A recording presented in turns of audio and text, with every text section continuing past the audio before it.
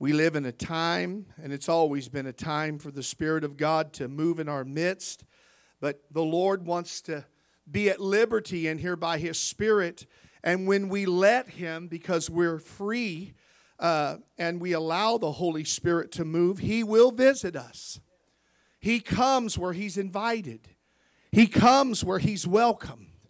He comes where people desire Him and prepare their heart. It was Solomon that prepared that temple, and he crossed every T and dotted every I, and the Shekinah glory fell. God said, if my people will be prepared, I'll come and I'll pour out my Spirit. And in this hour, we can't make it without the Holy Ghost.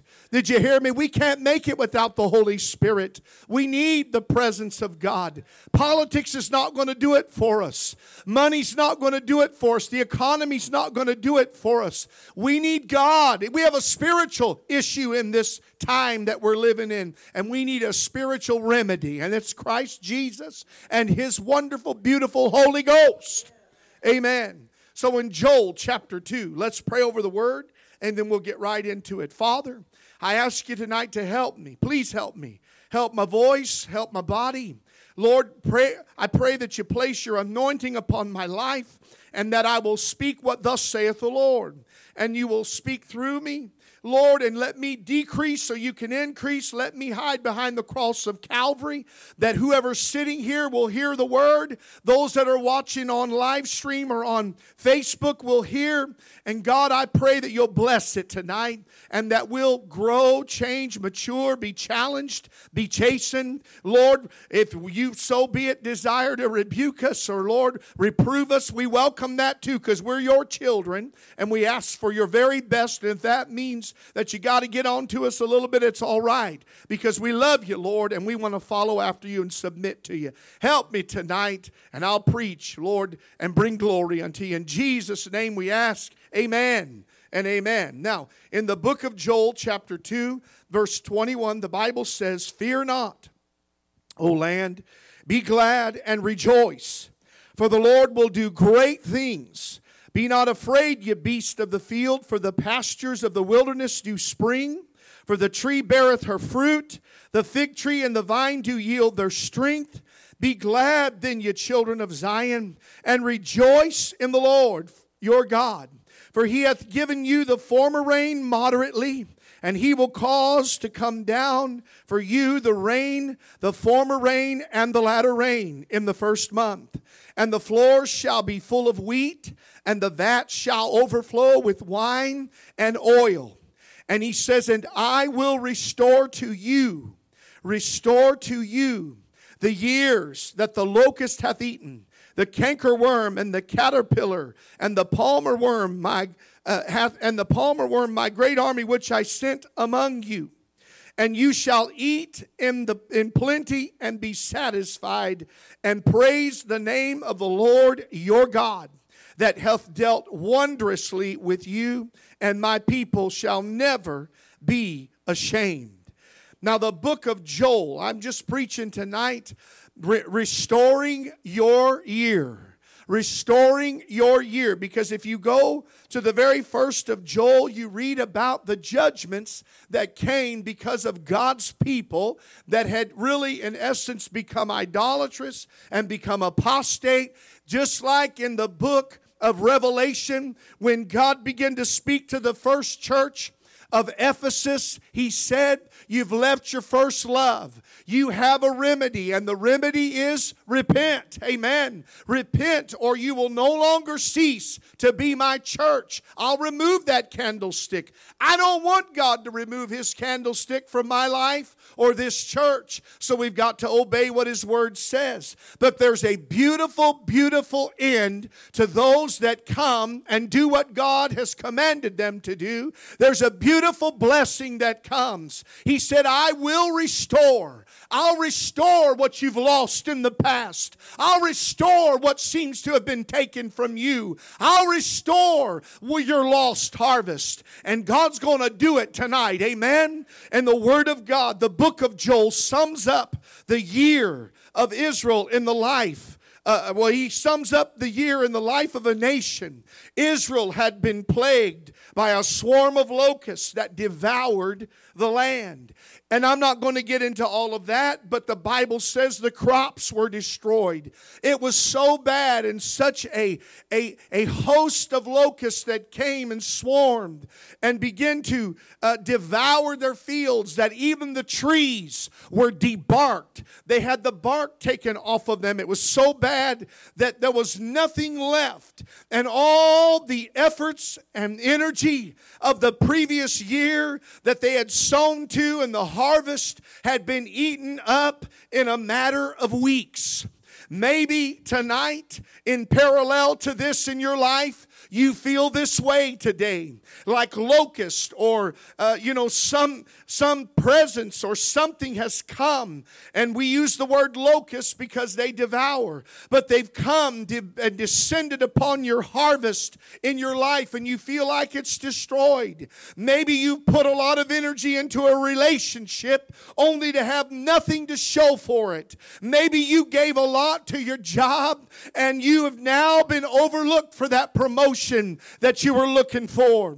I've been there, that feeling of investment for a harvest, and it feels like virtually everything you gave your energies to, your love to, your passion to, your time to, your sacrifice to, it seems like it's all in vain and it's all been a waste. But I've come to tell you tonight, child of God, hear your pastor tonight. God said to Joel, and he's saying to us the same thing: I will restore to you the years that the locust hath eaten, the cankerworm hath eaten, the caterpillar and the palmer worm hath eaten and destroyed. What he was saying is your harvest will be restored. Amen. God can take and make beauty out of ashes. He said, I call those things that are not as though they were. He's a God of restoration. Are you hearing your pastor tonight? Are you looking at a year or a couple years or 20 years of investment and you're saying, my God, was it all in vain?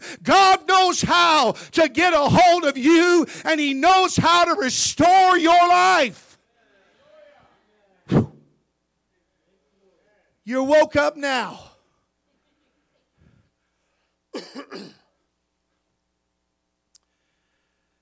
In all of your frustration and disappointment, remember this promise.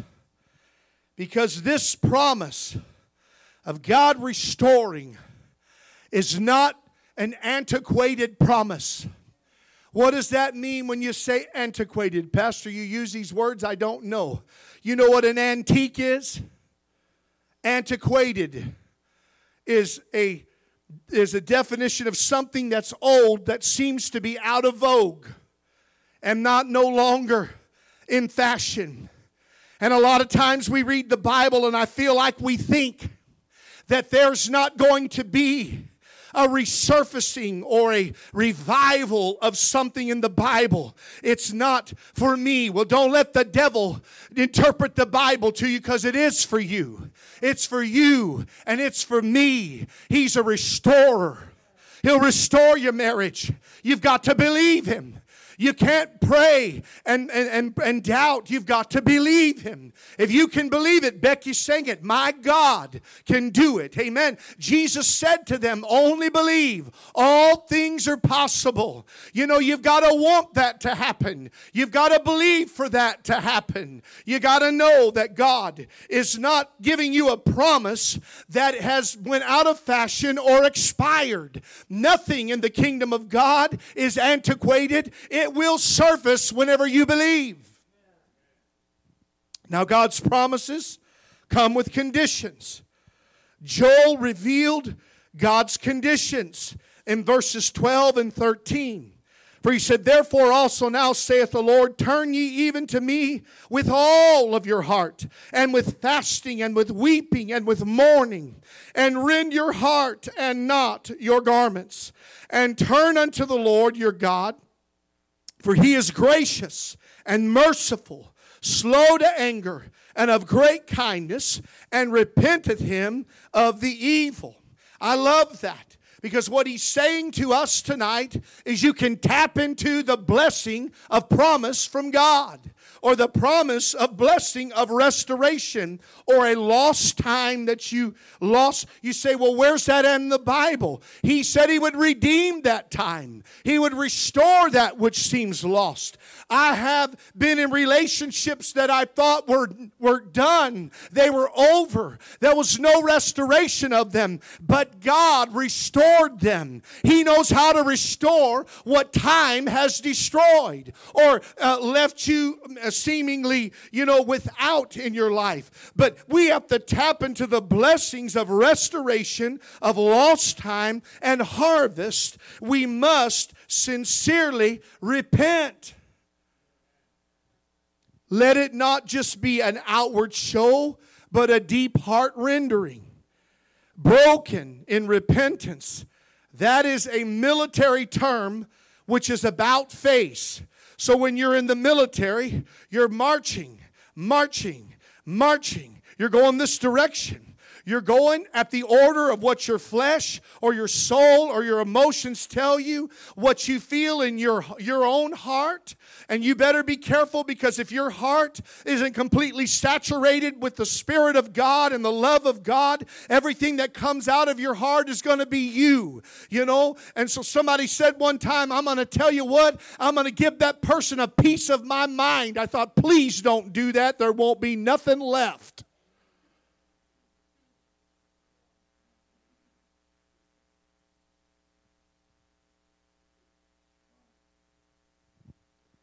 But when you're in the military, you're marching. And when they say about face, that means turn around. You're going the other direction. I'm going to tell you, if you're going to repent, you got to turn around. You can't do a partial turnaround. You got to turn around and go the other direction. That's what that means to repent. That means a change. Well, how do I forgive them? You ask God to help you, and as you begin to obey His word, He will give you the power to forgive.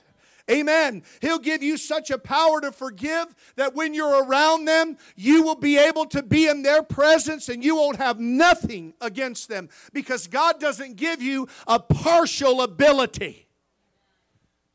Amen. He's an all-the-way God. But He tells them, don't let it be an outward show of repentance. Rend your heart, not your garment. Because what they would do is whenever they were in sorrow or they were grieving or they were mourning, they would rip that garment. And that was a huge thing, because they didn't have 1,500 pieces of clothing that we have, and 25 pairs of shoes, and all of these things of our wardrobe. They had one or two items, and that's what they wore all the time. That's why they cast lots for Jesus' robe, because it was so beautiful. As purple stood for royalty, but they wanted that robe because that was a very, very important piece of your life. Whenever He said, if you got 2 cloaks, keep one, give one to somebody else, because they didn't have 25 cloaks. They had 2 or 1. Well, you can't give them the one you got on, please, but you can give them your extra one. You gave everything that you could. What God is saying here in the Word, so I don't get off track here, is He said, don't just rend your garment, rend your heart. Ask God, don't let me just have an outward emotion and a brokenness, but let it be broken down deep inside so you can mold me and change me. Broken repentance. God gives us guidelines and instruction with all your heart, with fasting and weeping. Confess. Be in agreement with God's view of sin and disobedience. You need to say, some of us need to say, and I've had to say it myself, God, forgive me for my attitude, because it stinks. It's horrible. It doesn't matter what happened. I have to be right with you and show Christ. And I have to ask you to help me. Remove excuses. Don't call it error. Don't call it lapse in judgment, or someone else's problem, or someone else's fault. Begin to own the things that you have to change. That's why he said in the Word of God, rend your heart. Come to me with all your heart, with fasting and weeping and mourning. Rend your heart and not your garment, and turn unto the Lord your God. For he's gracious and merciful, slow to anger, of great kindness, and repenteth him of evil. I love that. In verse 13, it says, for he is gracious and merciful, slow to anger, and of great kindness. That's the God we serve. We must resume and obey God's word and go back to it, to his word. One of those things that we read here in the scripture is he said, I don't just want them to repent, but I want them to resume their solemn gathering. Oh, this is something that has to be restored and obeyed. In verse 15, he said, blow the trumpet in Zion, sanctify a fast, call a solemn assembly, gather the people, sanctify the congregation, assemble the elders, gather the children, and those that suck the breast. Let the bridegroom go forth of his chamber, and the bride out of her closet. Let the priest, the ministers of the Lord, weep between the porch and the altar. Let them say, spare thy people, O Lord, and give not thine heritage to reproach, that the heathen should rule over them. Wherefore should they say among the people, where is their God? Why did I quote that tonight? Because first of all, I want to say to you that God is saying to us, we need to gather together. We need to come together. And he's blowing that trumpet. And that trumpet sound, there's some people that are hearing it, and there's some people that are ignoring it. But we should not ignore the trumpet of God. The Bible says there is a trumpet blown for gathering right here in the Word of God. But blown trumpets are all through the Bible. There's trumpets that have various implications in the Bible.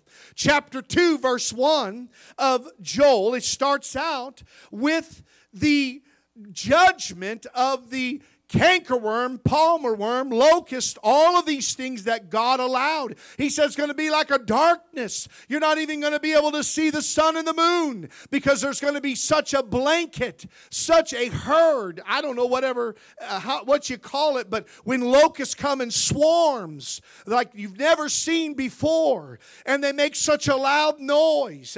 I was reading today, said they have the face of a horse. They have, the belly of a scorpion, the tail of a scorpion. They have the legs of a giraffe. They have wings of an eagle.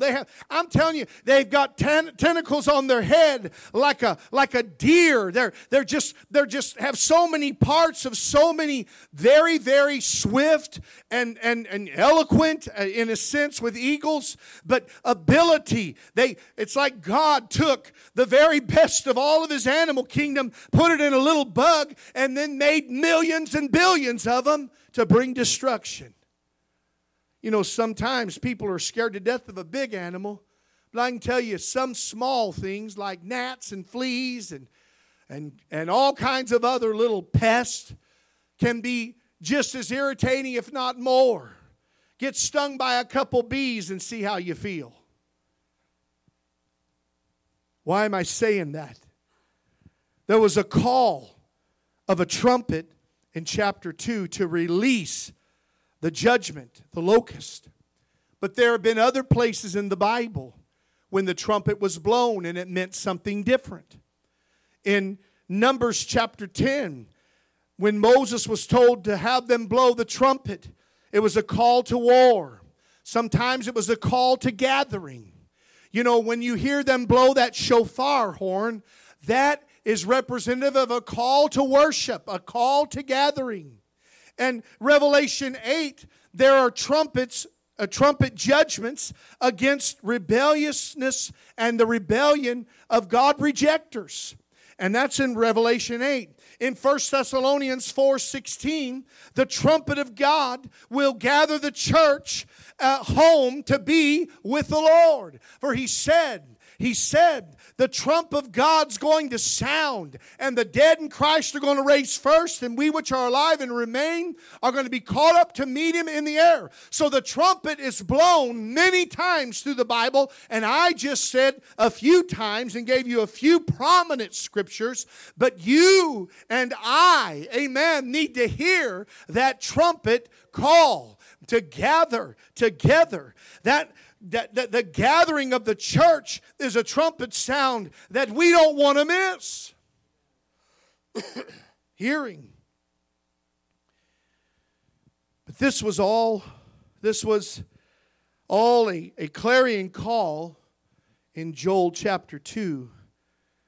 After he talked about the judgments, that He would heal and restore what was consumed and destroyed. And He said, call that congregation. Call those elders. Call those children. Yes, children need to be called too. You don't set them out aside. I mean, I know we have children's church because they go over there, but they're having church. But I've known people that left their kids at home, or I've seen pastors that their children didn't want to be in the service, so they let them stay in the office and play video games on the computer. No. Now, if you've got a child that because of their condition and their special needs, that's a totally different story. But I'm talking about children that can sit in the house of God, they just don't want to.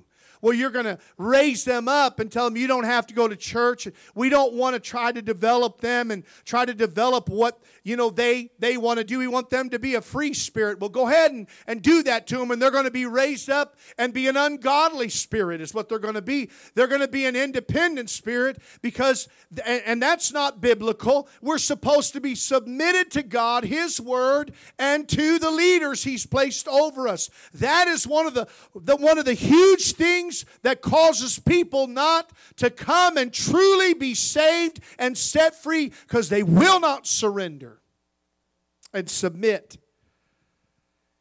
But He said this clarion call is for everybody. You see the damage and the judgment that's going on. We're living in a totally different globe. We were living in a totally different world with COVID, but now with this war going on, who knows what that crazy nut over there is going to do. We don't know, but we know this much: God's in control. And it's a time to come together, because I can tell you the devil will go as far as he is let to go. But if we push back, I can tell you the gates of hell will not prevail against His church. And I find it so interesting that Vladimir Putin thought, you know what, I'm going to go through there in a blaze and I'm going to burn that place down, and it's going to be an easy spoil. 1 day, 2 days, I'll be over there in Kiev. But I can tell you there's Christian people, and they're praying around the world, and what he thought was going to take a day or two, he still ain't got to the place he wanted to get. I know that he's come in with brute force, but I also know we serve a God who cares about His people, and there's a huge element of Christian people in the Ukraine, but the church has to pray, because church, it could be us tomorrow. Are you praying? Are you hearing the clarion call? And the call is congregation, gather together. Elders, gather together. Children, newlyweds. Yeah, because whenever you got married, you and your lovely bride got a whole year to honeymoon. But He said when things are bad, you need to cut that short and come and pray with everybody else.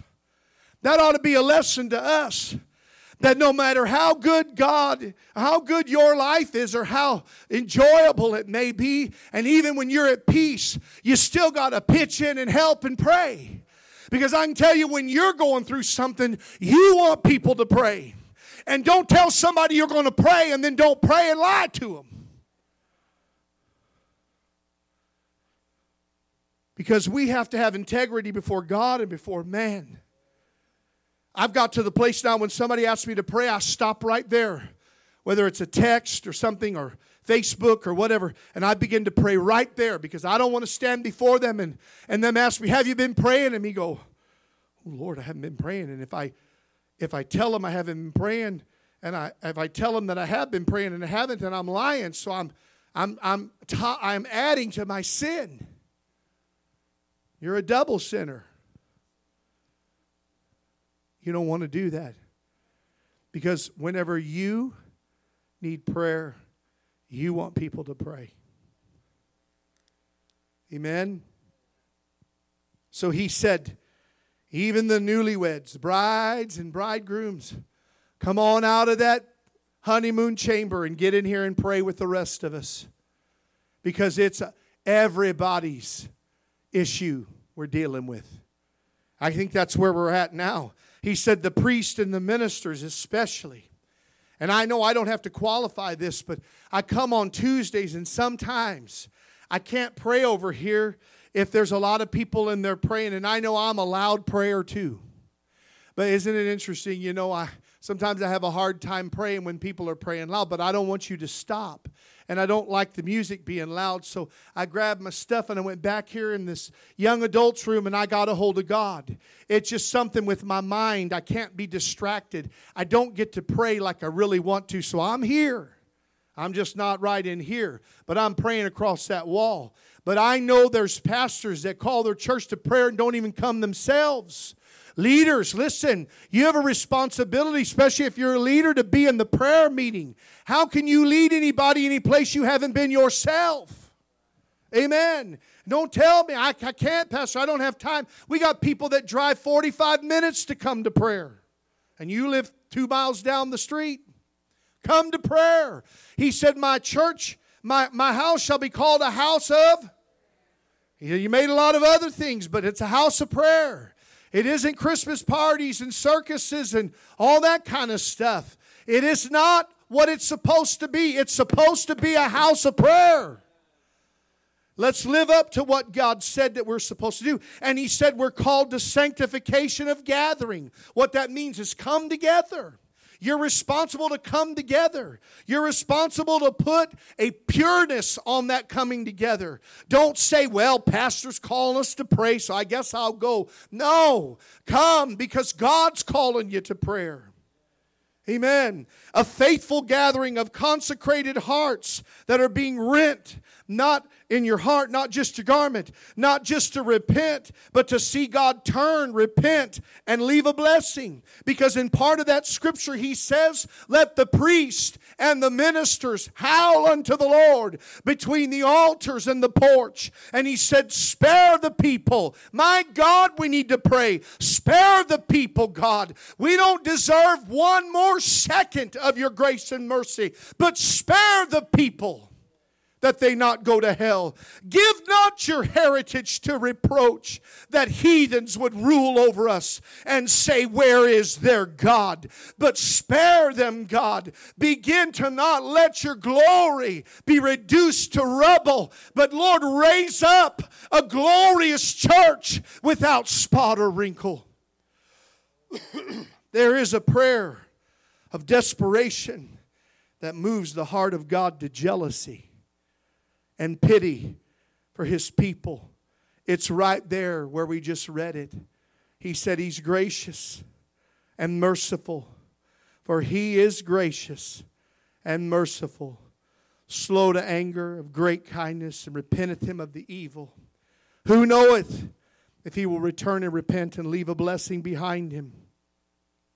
Even a meat offering and a drink offering unto the Lord your God. Now we must not ignore the trumpet together. That will be the great evidence of the true people of God found in church in a solemn assembly. You hear me? And people that are watching online, listen to Pastor Jonathan. I know you love to watch him sitting on your couch. And I'd rather you listen to me than not listen to me. But if you live locally and you're well and you're able, you need to be in God's house.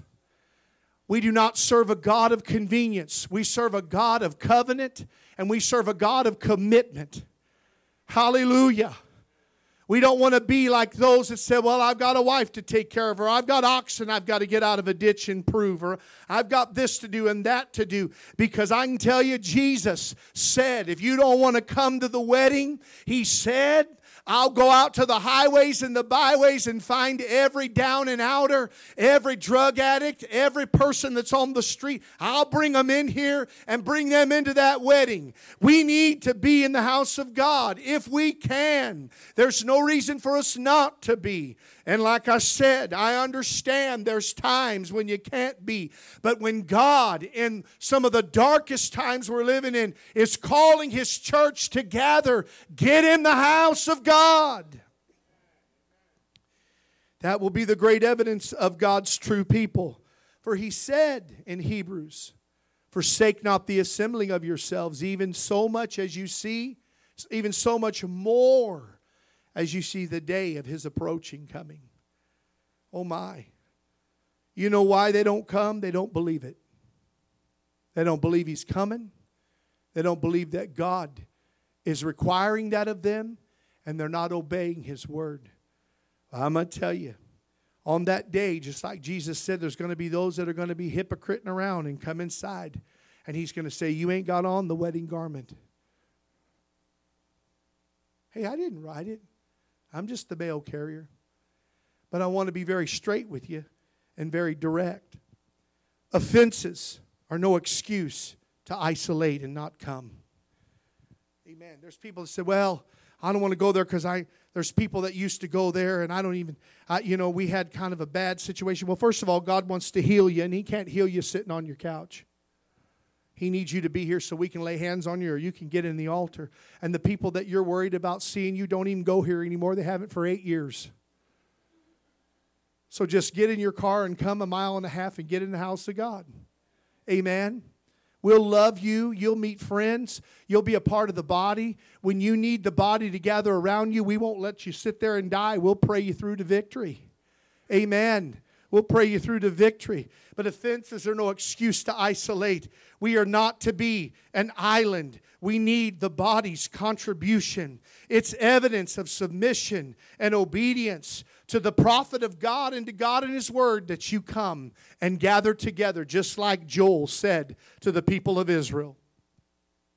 Amen. I've had somebody say, well, I don't have to go and be inside 4 walls with people to be a Christian. No, I only read that one time in the Bible.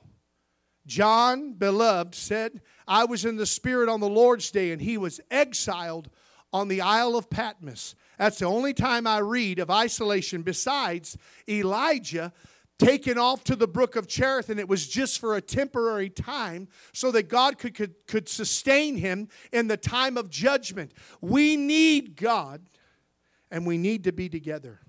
You can't have personal touch if you're not here. Amen. We need to be here. You're not going to get encouraged. You're not going to get a fresh touch of God's anointing unless you're there. You may be in that house and you need a miracle in somebody. God, they've been praying and the Spirit of God come upon them and they'll come over and lay hands on you and you'll get your miracle. If you'd have been there. Amen. Oh my. Oh my. Now, yeah, we need to be faithful. The New Testament knows nothing of isolated Christianity, but fellowship, community, and the body. Somebody said one time, I don't have to go to church to be a Christian. No. But there's no place in heaven that's an isolated place for just you alone. Heaven is comprised of the body of Christ together. You know, if I got married to my wife, which is like our relationship with God, we have a covenant relationship, and then I never came home again, she'd be like, where's he at? They saw him at work. I saw him in the neighborhood. I saw him here. I saw him in the store. But he never come back home. He's been gone for 2 years, 3 years. What kind of a relationship is that? It ain't one. Same thing applies with you and I. We need to be in God's house. We need to come and gather. That was the prerequisite and requirement for God to bring restoration. Get in the house and God will restore you. That's what He said. We must not only repent, we must not only gather, we must not only recognize the sound of the trumpet that God's blowing for a reason, but we must rejoice with a spirit of rejoicing. Listen, He said in verse 20 and 21, "But I will remove far off from you the northern army, and will drive him into a land barren and desolate, with his face toward the east sea, and his hinder part toward the utmost sea. And his stink shall come up, and his ill savor shall come up, because he hath done great things. He said, Fear not, O land, be glad and rejoice, for the Lord will do great things." In the midst of where we're living today, God is going to do great things. He's going to do great things. Doom, gloom, tempestuous times may be about us, but God said, I'm working on your behalf to answer in your prayer. So rejoice. Rejoice. Act as though it's already come to pass. That's faith. Rejoice. Someone said you may be in a storm in a boat, and it may seem so fearful and seem like you're going to be brought to ruin and sink. But it's not the storm that's going to sink you, but how much water is allowed in your boat. If what is going on outside ever fills up your boat, you're sunk. But that's why we have to guard our mind and guard our heart and be in God's Word and be in the body of Christ. Be where He can speak to us. Because those outside voices out there are saying things that are contrary to God and His Word. And we need faith. And only faith comes by hearing the... That's right. We must pray the prayer of faith. We must expect and watch God move mountains out of the way, calm the storms of our life, and restore what has been destroyed. The world says, I'll believe when I see it. But God says, believe it and you'll see it. That's not faith to say, I'll believe it when I see it. That's not faith. That's already the accomplished thing done. Faith is the substance of things hoped for, the evidence of things not seen. And by faith, I can tell you, there were many in that Old Testament, and Paul records it in Hebrews 11, the hall of faith. And he talks about how that they had so many things accomplished. God brought them through the fire. He raised their dead. He brought them across the Red Sea. He began to stop the sun in its place. Faith, amen. It's impossible to please God without faith. It's impossible to see God move in your life without faith. But if you'll believe Him, you can't say, I'll believe it when I see it. No, believe it. You can't say, I'll believe it when I see it, but say, I believe and you'll see it. I remember it was Jose Artemis, and he was from Guatemala. And he was down there, and he had a ministry with children, and he had a home. It was called Hope for Guatemala. And it was a mission that we supported.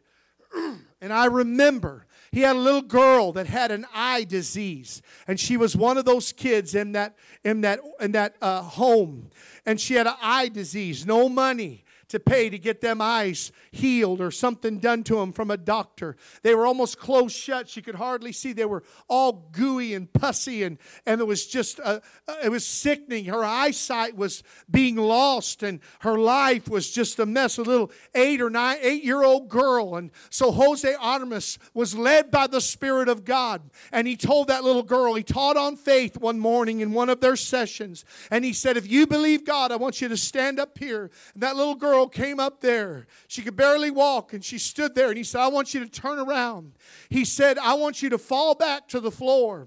And he said, I'm going to be behind you. And she said, you are? And he said, yes. And she said, but what if you don't catch me? He said, you got to trust me. You got to have faith that I'm going to do what I said. This is what God says. Take me at my word. And so she stood there, and she was a little hesitant at first. But she said, I believe you, Lord, and I believe you. And I believe she began to weep. And she fell back in his arms. And the moment, boom, she hit his arms. God healed her. He healed her. She was healed. Just like that. She just fell back and took that nesty plunge and fell into his arms. And God healed him. And whenever she fell back, he said, in the name of Jesus, heal her. I plead the blood over her. And she was healed instantly. Got up from there and them eyes opened up. They wiped all that goo off of there. And her eyes were just blinking with them big old black eyelashes and chocolate brown eyeballs. And she was healed instantly.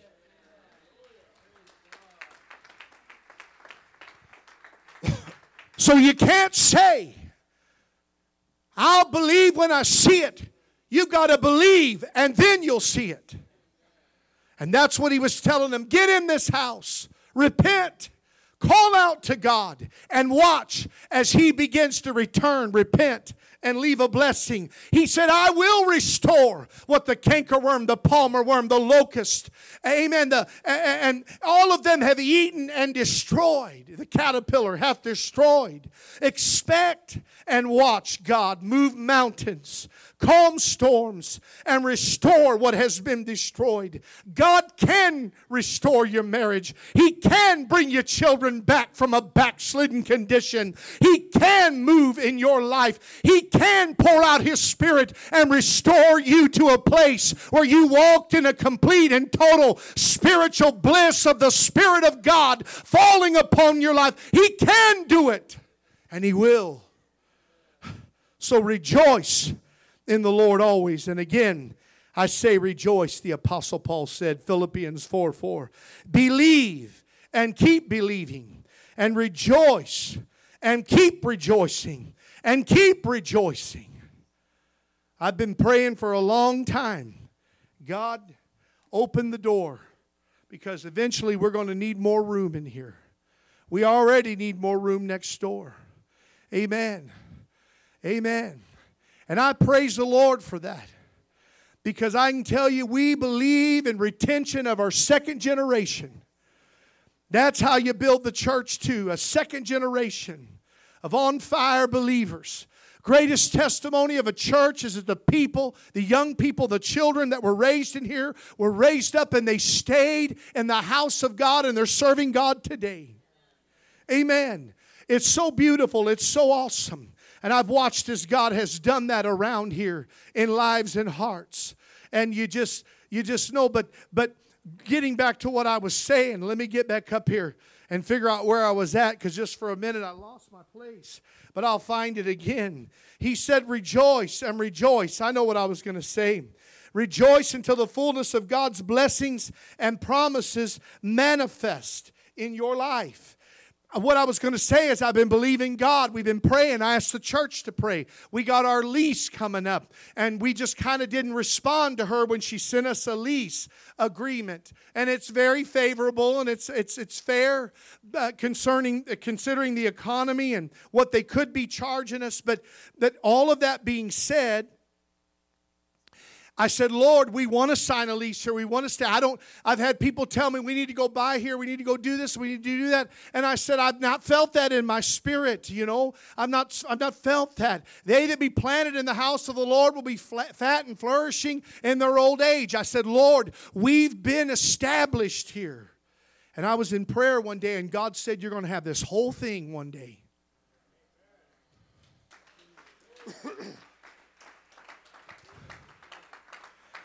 Well, I can't tell you what just yet. All I can tell you is a lot of people are praying, and God is moving favorably. Amen. And so I said, Lord, oh Lord, oh Lord. He said, you're going to be amazed at how I bless your church. Amen. You're going to be amazed. So you pray. I can't say anything yet, but one day you're going to watch. God's going to open that door very shortly. I see it. I know it. I've got a little bird that's been talking in my ear. Amen. Amen. That's right. And so what we're doing is we're continuing to pray. So now is the time to push. Amen. We just got there where God's beginning to show us He's moving. It's like, woo, I'm already getting excited in faith. You can't say, I'll believe it when I see it. No, believe it and you'll see it. Amen. He said, pray, believe, I will restore. I will pour out my Spirit upon all flesh in the last day. I'll do it. Amen. Your sons and your daughters will prophesy. That ought to be enough right there to stir you up. God's already proven that He's done that in this place. He met us at camp. He met us at conference. He's met us here on Sunday mornings and Thursday nights. He's not going to quit. He's already begun to stir. He's already begun to move. And one miracle, listen, don't ever forget this. One miracle means every miracle. Woo!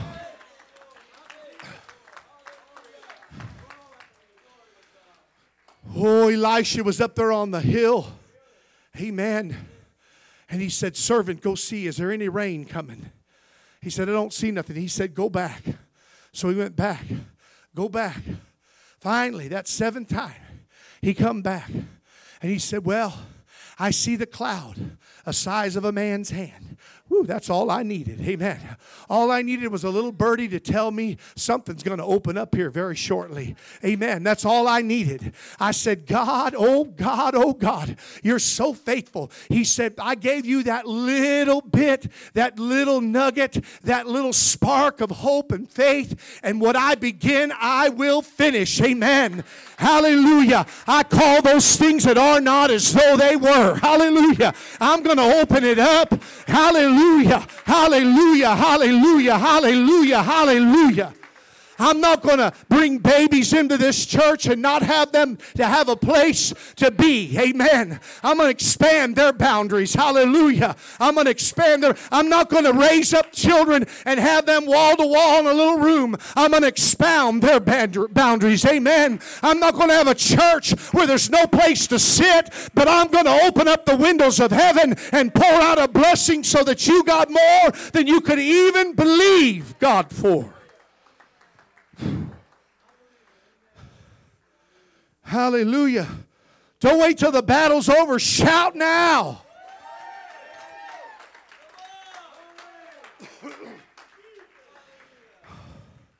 I'm going to tell you something. The other day, I don't know if he's watching, but old Walter was working over there, and he asked me to pray for a lady he works with. And he said, she's bad, Pastor. She needs God. It's bad. Well, I come back with my cliche that I always say. But God convicted me. I said, well, we're going to pray she gets saved, and if she don't, we're going to pray God move her. And he came to me on Saturday. We were over there working. He was. And he said, Pastor, I know you said that. He goes, but I just can't do that. I'm telling you, he preached a sermon to me in 1 minute and convicted my soul. And I said, Lord, I'm sorry.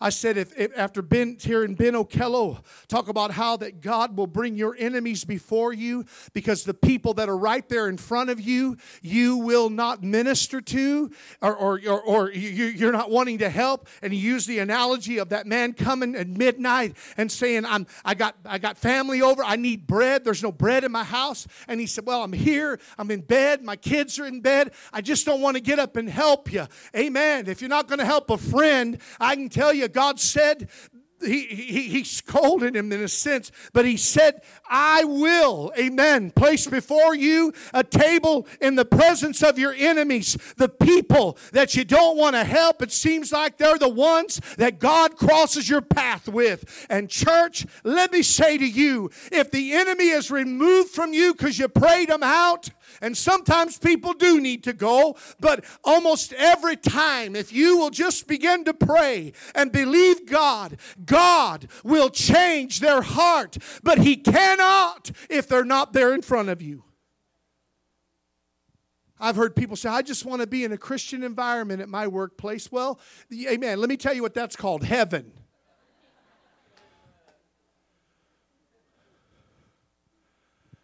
How is anybody going to be ministered to that needs God if you're not placed before their life?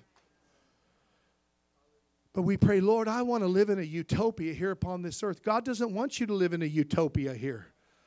I mean, we can have heaven when we're in prayer and worship and in church and all that. But when you go out there, you're like sheep among the wolves. And so you got to know, God's placed me before people that I need to impact and influence. He does. He's taken people a lot of places, touching them. Amen. So don't lose heart. He's going to get a hold of that spouse. Oh, you're going to get a hold of him. If you don't believe me, ask Patty Cabrera. He'll get a hold of your spouse. He'll get a hold of your children. Amen. He'll get a hold of your loved ones. I remember when Jackie come in, she'd weep in this altar. I saw her come by herself. She'd bring her kids, and she's in here weeping in this altar. And she said, I'm right with God. We just got to get Roger in here. And I thought, well, I met Roger. Amen. I don't know if Roger's really ready to get in here, but we're going to pray. Well, I can tell you, I prayed, but she really prayed. That's her husband. She wants God in that home. She wants them children serving God. She wants a different life than what she's had. And so she's praying, and we're crying out to God, but God heard her prayer. And Roger got right with God. Amen. And they both got filled with the Holy Ghost. The daughter got filled. God's touching their children. He's ministering to their family. Amen. Her sister Michelle and Aaliyah come in here. God touched them. Amen. You couldn't go to our camp and not get touched. Everybody got touched.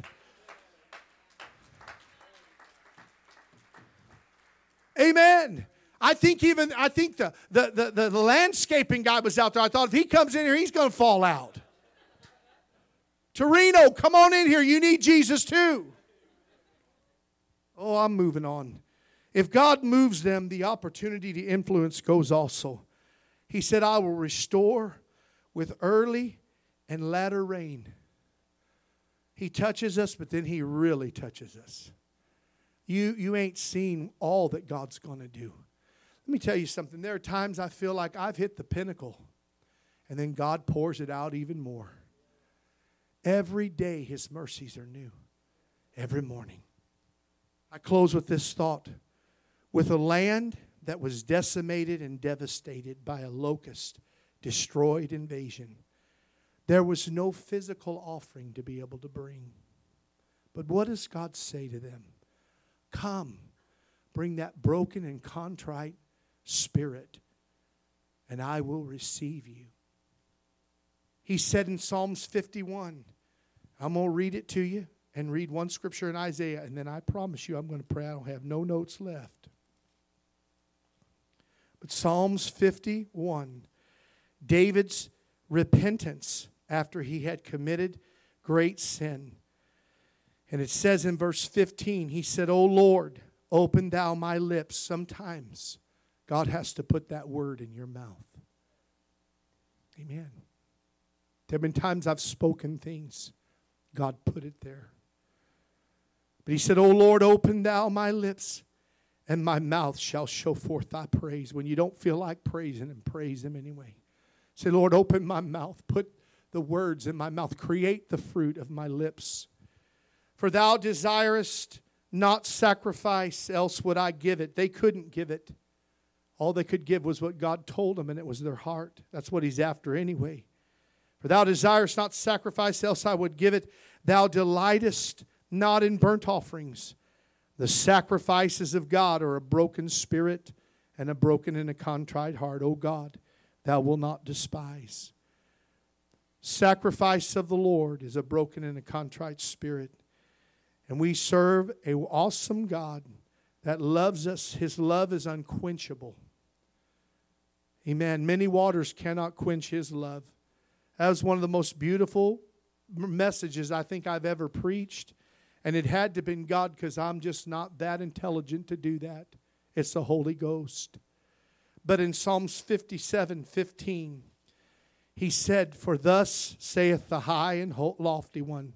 Isaiah 57:15. I might have said Psalms a minute. Isaiah 57:15. For thus saith the high and lofty one that inhabiteth eternity, whose name is holy. I dwell, he said, in the high and holy place, with Him also that is of a contrite and humble spirit. To do what? To revive the spirit of the humble and to revive the heart of the contrite ones. Listen, today, I don't know where you're at. I don't know what you've lost. But I know this much. If you've repented, now's the time to rejoice. If you haven't repented, repent. You know, sometimes we don't see the things even in our own heart. Our heart's deceitful above all things. The Bible says in Jeremiah, desperately wicked. Who can know it? Only God. And He tries those reins. That's why we have the preaching to dig up, divide that spirit and soul to get to the depth of God so that your spirit can ascend. We preach it on Sunday. Amen. What I'm trying to say to you is this. Let God touch you. He cannot if you'll not come in faith. And before we leave tonight, I want to give you an opportunity, whether you pray in your seat or you come up here and pray. I know it's late, but you know what, church? It's not the time to be worried about those things. We need to touch God. And tonight, if you got to go, I understand. But for those that are hungry and thirsty, He said, I will not cast you out. Blessed are they that hunger and thirst after righteousness, for they shall be filled. Come down here and pray for your situation. Come down here and pray and say, God, restore back to me what I've lost. And if you've been one that you've already prayed and repented, you've made things right. You say, Pastor, I don't need to repent. Okay. Everybody's at a different place. But rejoice. Get down here and worship Him and praise Him and say, Lord, I thank you that you're going to restore. Some of you need to step out in faith and just begin to praise God for what He's done. He don't want you down here, you specifically down here mourning. He wants you worshiping. You've already mourned enough. No more. He says, now I want you to praise me. I want you to rejoice in me and sing, you children of Zion, because the Lord has delivered you and He's going to restore you. That's the Bible. So wherever you're at, whatever you need, tonight before we leave, I want to give you that opportunity. Amen. Would you bow your heads in prayer?